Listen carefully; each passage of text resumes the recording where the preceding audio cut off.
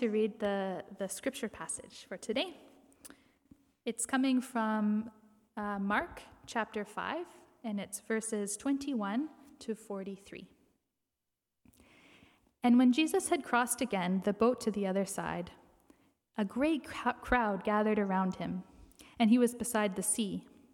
Then came one of the rulers of the synagogue, Jairus by name, and seeing him, he fell at his feet and implored him earnestly, saying, My little daughter is at the point of death.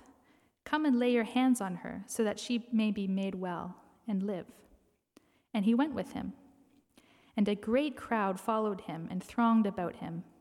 And there was a woman who had had a discharge of blood for 12 years, and who had suffered much under many physicians, and had spent all that she had, and was no better, but rather grew worse. She had heard the reports about Jesus, and came up behind him in the crowd, and touched his garment. For she said, If I touch even his garments, I will be made well. And immediately the flow of blood dried up, and she felt in her body that she was healed of the disease. And Jesus, perceiving in himself that power had gone out from him, immediately turned about in the crowd, and said, Who touched my garments? And his disciples said to him, You see the crowd pressing around you, and yet you say, Who touched me? And he looked around to see who had done it. But the woman, knowing what had happened to her, came in fear and trembling, and fell down before him, and told him the whole truth. And he said to her, Daughter, your faith has made you well. Go in peace, and be healed of your disease. While he was still speaking, there came from the ruler's house some who said, Your daughter is dead. Why trouble the teacher any further? But overhearing what they had said, Jesus said to the ruler of the synagogue, Do not fear, and only believe. And he allowed no one to follow him except Peter and James and John, the brother of James. They came to the house of the ruler of the synagogue, and Jesus saw a commotion, people weeping and wailing loudly. And when he had entered, he said to them, Why are you making a commotion and weeping? The child is not dead, but sleeping. And they laughed at him. But he put them all outside, and took the child's father and mother and those who were with him, and went in where the child was. Taking her by the hand, he said to her, Talitha cumi, which means, Little girl, I say to you, arise. And immediately the girl got up and began walking, for she was of 12 years of age. And they were immediately overcome with amazement. And he strictly charged them that no one should know of this, and told them to give her something to eat. This is the word of the Lord. Thanks be to God.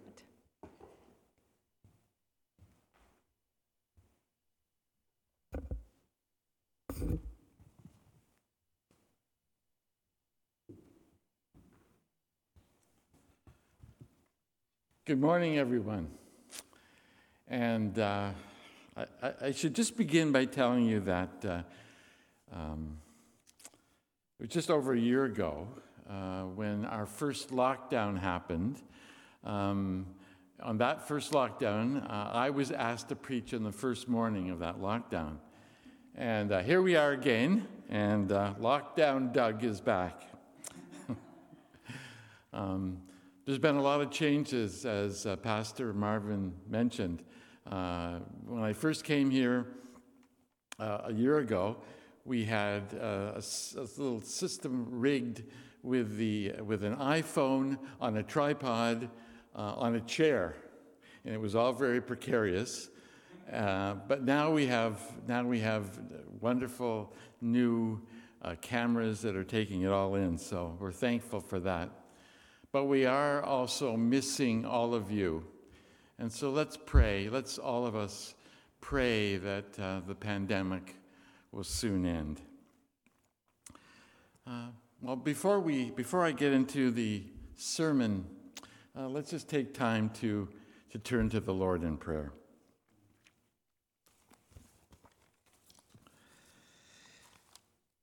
Heavenly Father, we thank you for this day. We thank you for your word to us. We thank you, Lord, that you have something to say to each one of us today.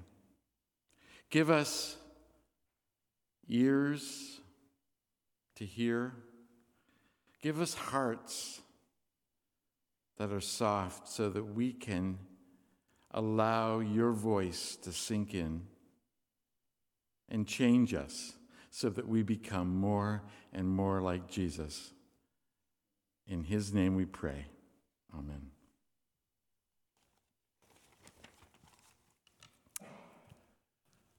Are you hungry? Well, get ready to eat this morning because God's word is coming to us in the form of a sandwich. That's right. It's coming to us in the form of a faith sandwich. When Mark was putting his gospel together, he had a variety of incidents and episodes and stories from the life of Jesus, most of which had been given to him by Peter. Peter, who was Jesus' closest disciple, or one of Jesus' closest disciples, who had eyewitnessed everything that Jesus had done throughout his ministry. And so Mark had all these incidents and all these different fragments of stories and so on, and he had to put them together. How would he do that? How could he do that to the people that would be reading what he wrote? And those people would be, for the most part, people who were not Jewish. How could he put it together in a way that would be clear to them and make them understand what he wanted to tell them, make them understand the message of the gospel? Well, inspired by the Holy Spirit, Mark often used a technique of inserting one story into the middle of another story in a way that made both of these stories more understandable. At least 9 times in the book of Mark, Mark uses this technique. They begin with a slice of the first story. Then the middle part is filled with a second story, and it finishes with the last slice of the first story. Do you see? Just like a sandwich. A slice of one, a different filling, and then a slice of the first one again. And so today's scripture is what's sometimes called a Markan sandwich. That is, a sandwich from the book of Mark. And that's what we're going to be looking at today. But before we take our first bite, there's just one more thing that I want to mention to you. And that one more thing is that we identify sandwiches, when you think about it, we identify sandwiches not by the bread on either side. We don't call them bread sandwiches. We identify them by the filling. It's either a cheese sandwich or a peanut butter sandwich or a ham sandwich, depending on what the filling is. And so, although the slices are really important, the filling is what's key. It's how we identify the sandwich. So keep that in mind as we look at today's scripture reading. Well, today's reading begins as Jesus gets out of the boat on the western side of the Sea of Galilee. This was an area where many Jewish people lived, and word of the miracles which Jesus had been performing had spread. And so people were coming from far and wide to see Jesus. When Jesus got out of the boat, he was greeted by a large crowd, and they were swarming all around him. And suddenly, a man walked right through the crowd, a man who seemed to be important and came right up to Jesus. His name was Jairus, and he was one of the rulers of the synagogue. He wasn't a rabbi, he wasn't a professional clergy, but he was a lay official. And his job was to oversee the synagogue, to make sure that everything was running as best it could possibly run. And he also had to look at, one of his jobs was to ensure that the scrolls on which the scriptures were written, that when they wore out, he would find new scrolls so that the word of God could be heard in the synagogue each week. Jairus was well known. He was well known in his community. He was a religious man. He was a pious man. And he certainly was a man who was prominent and wealthy in the community.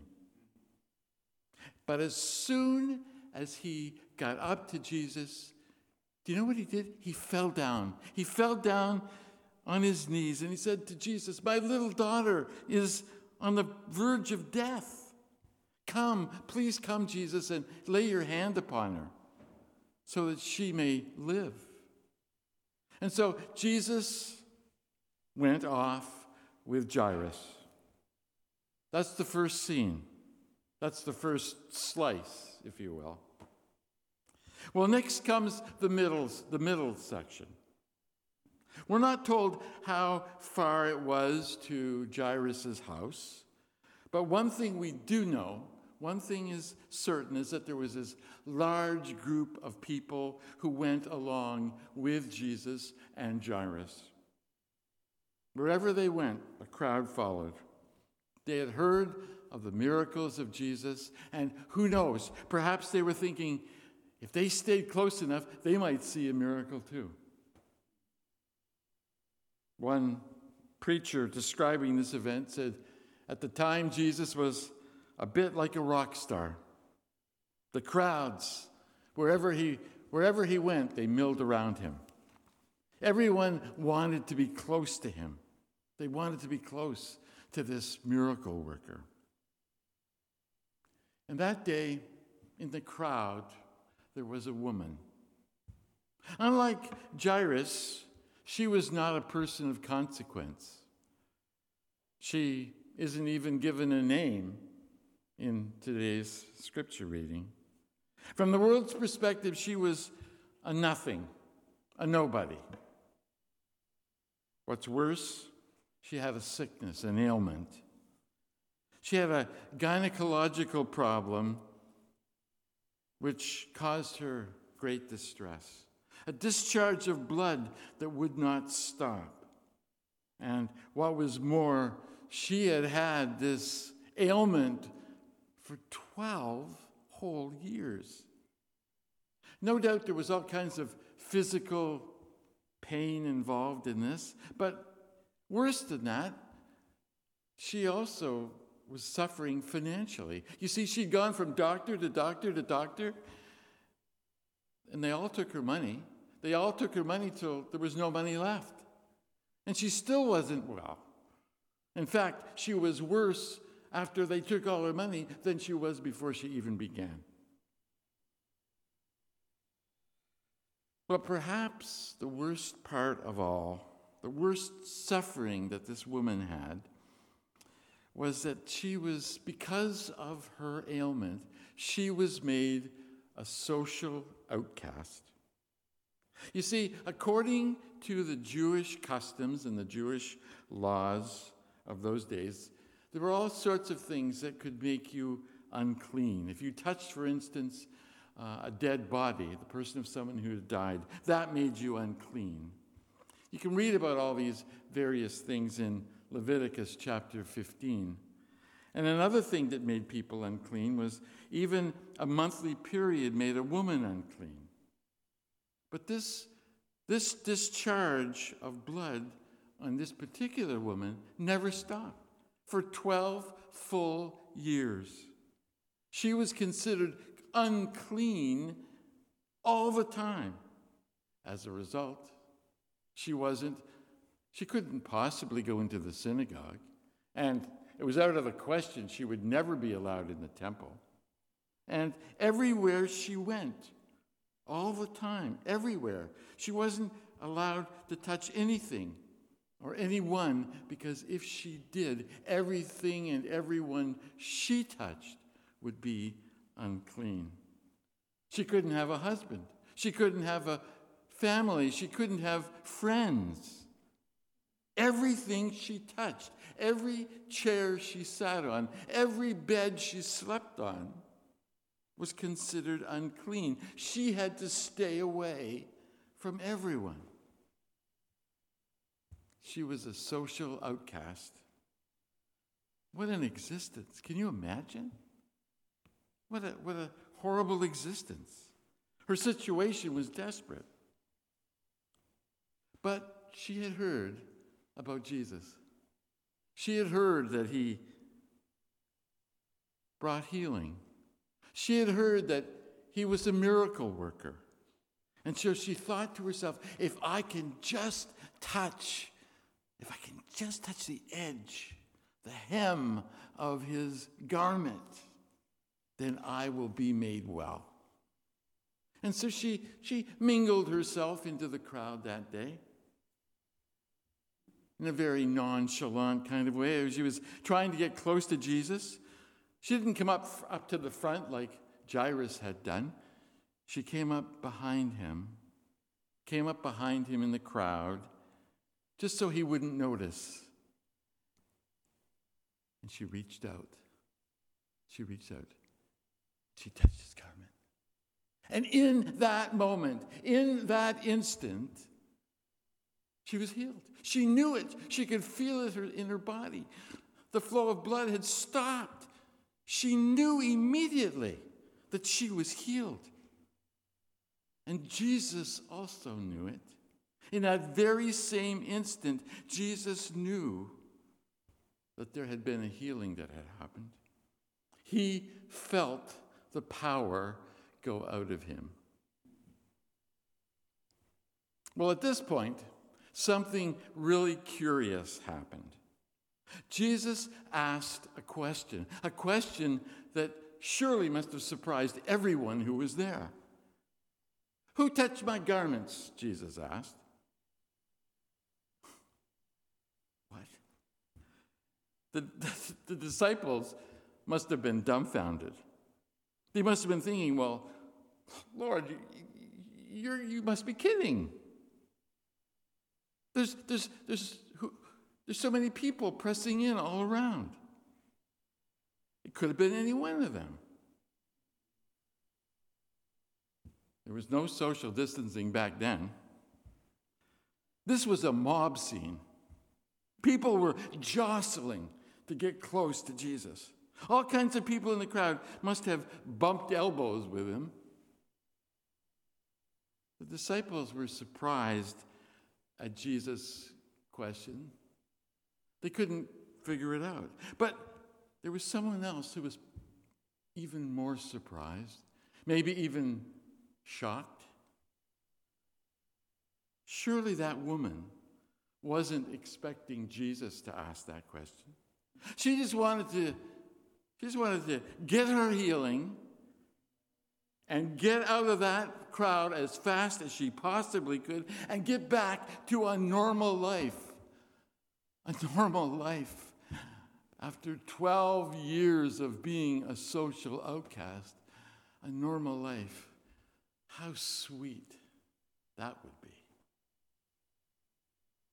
So why did Jesus want to identify her?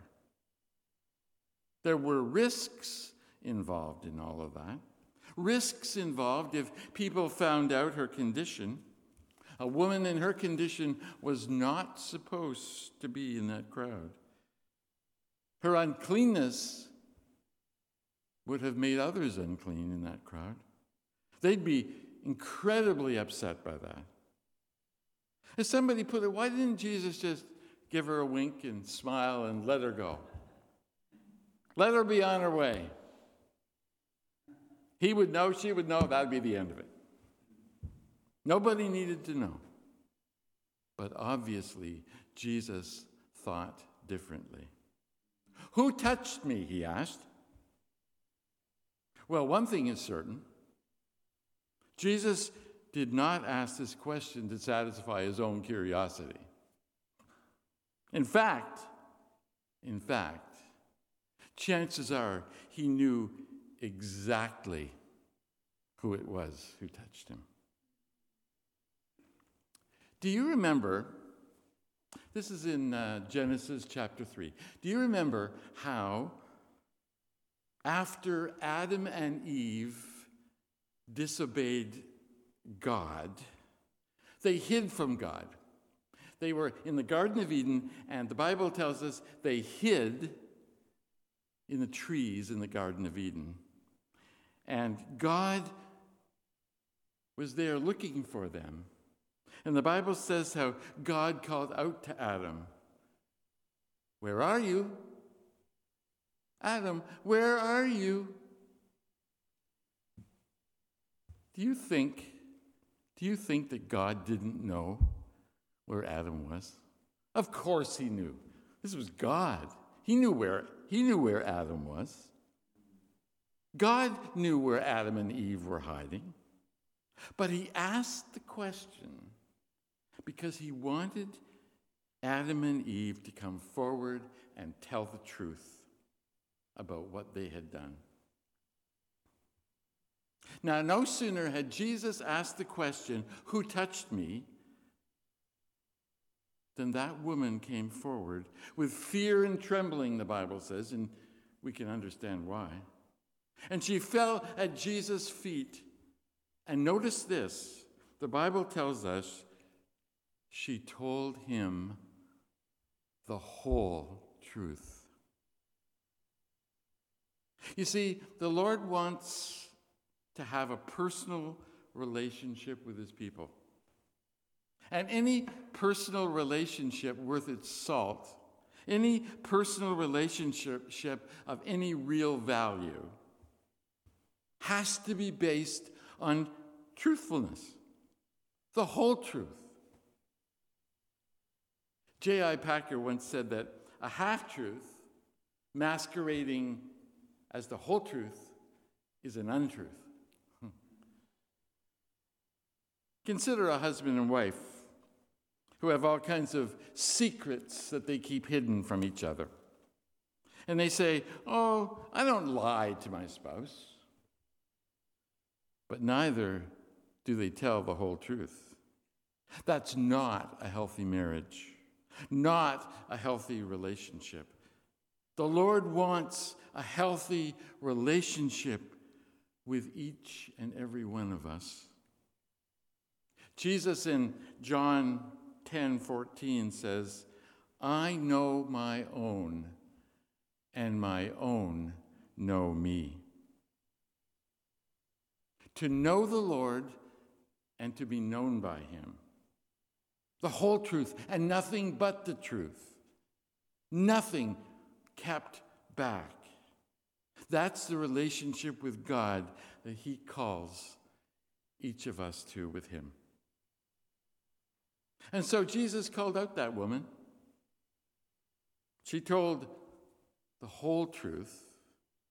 And that moment became, as one commentator put it, a transforming personal encounter, not just a get-healed-quick scheme.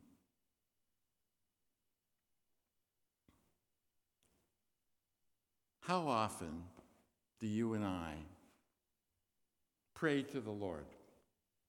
Pray for things, really good things, like that job that we've always wanted. That job? Oh, Lord, please. Please, Lord, that job is just what I've always dreamed about. It's the job that I've always wanted. It just fits so perfectly, and I'd be great. Lord, please, can I have that job? Or someone we love gets cancer. I pray, Lord, please. Oh, please, Lord, I'll do it. Please, heal them. Or there's that program, that program at the university that it's really tough to get in, and if I could just get into it, you know what? It would mean I could really go places, and it would be life-changing for me. Lord, please, please. Lord, you have the power. You have the power to give this to me. Please, just touch us with your power, Lord. That's all we want. How often do we look for a power relationship rather than a personal relationship? We go to the Lord and we ask him for something, and he wants to give us someone. He wants to give us himself, because the truth of the matter is, if we have him, we have everything. Well, this is what happened with that woman. She just wanted to get healed, just wanted to be healed of her ailment, and she was. But she got so much more. Jesus said to her, "Daughter, your faith has made you well." The word that's used here, made you well, in some versions of the Bible it says, your faith has healed you. But in the actual original Greek word, it is your faith has saved you. Your faith has saved you. She wasn't only healed, better than that, she was saved.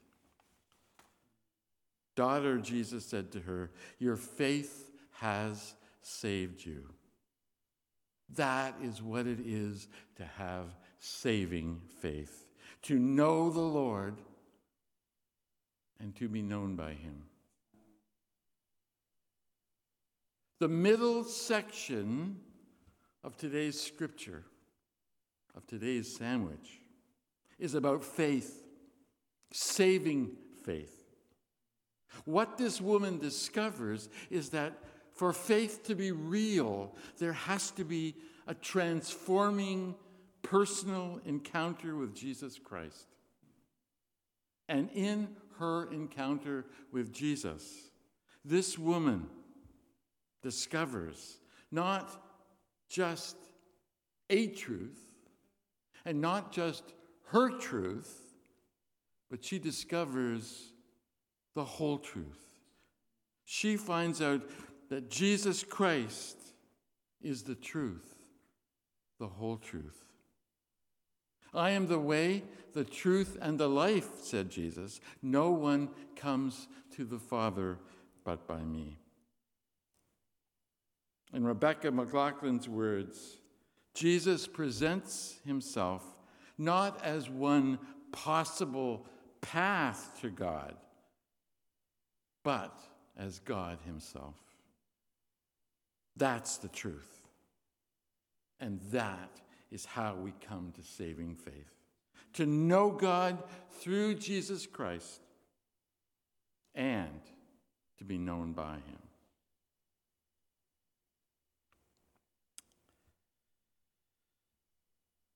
If you are his and he is yours, no matter what life may throw at you, sickness, pain, death, you can know with assurance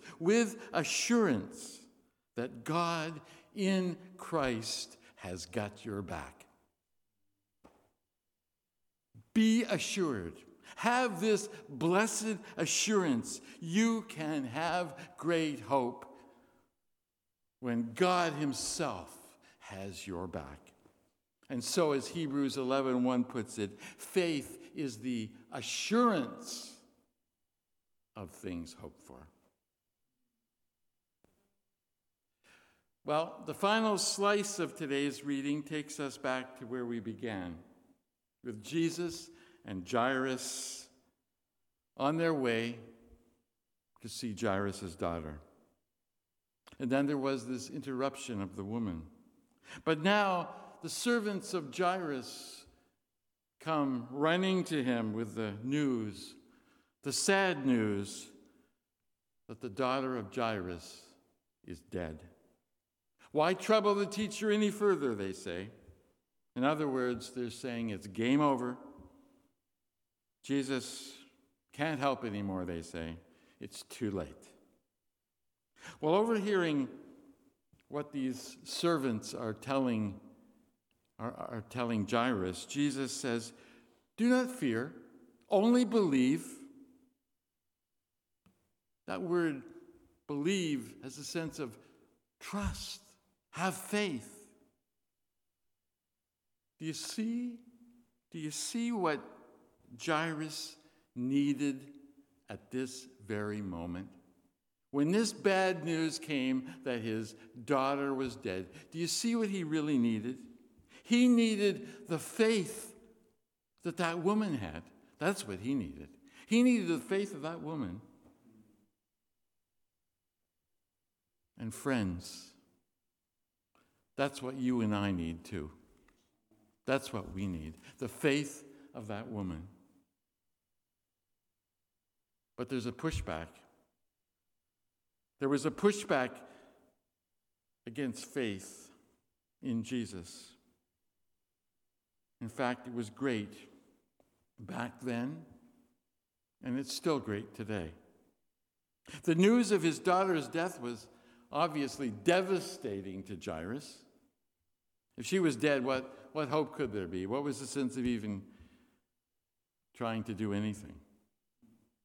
And when he got to the house, what did he find? But there were these professional mourners there.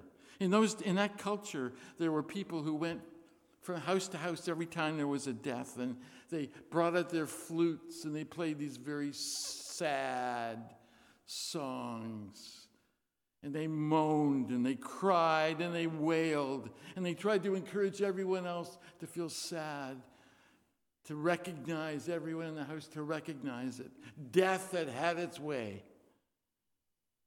And they were there moaning and crying with all this sad news. And Jesus wanted no part of it, none of it. This child's not dead, he said. She's just sleeping. Ha! They laughed at him. They laughed. They jeered. Was this Jesus crazy or what? They knew death when they saw it. This girl was dead as a doornail. You see, what they didn't understand was that for Jesus, death has no hold on him. Death has no hold on Jesus. They didn't understand that. So Jesus cleared the skeptics out of the house. He brought his closest disciples, and he brought the parents of the girl, and they went in to see her. Jesus went over, he took the hand of the girl, and he said to her, "Arise." And immediately, the girl got up and started walking around her bed.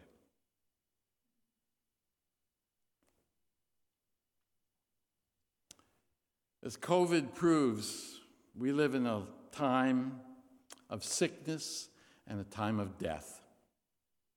We live in a world where there's all kinds of fear and despair.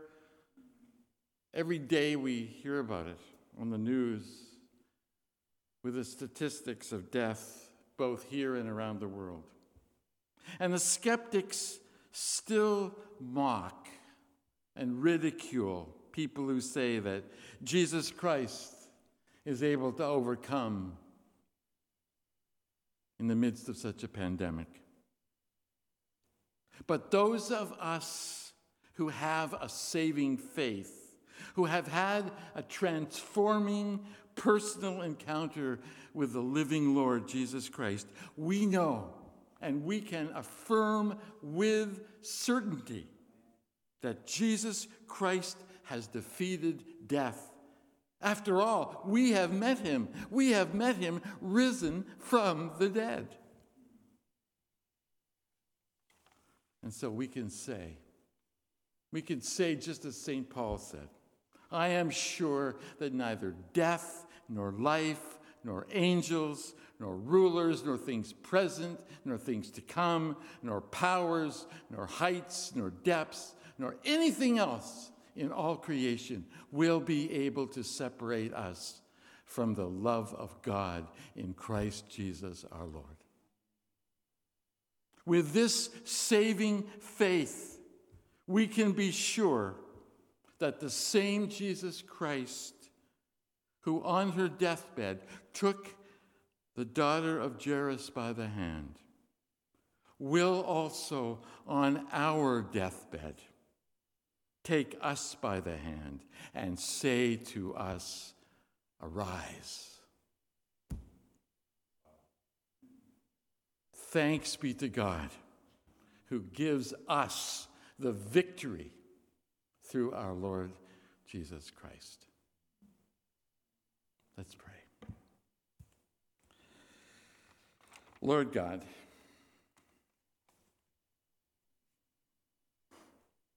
we thank you that you have overcome death, that you are the living Lord. Death has no hold on you or with you. And in you,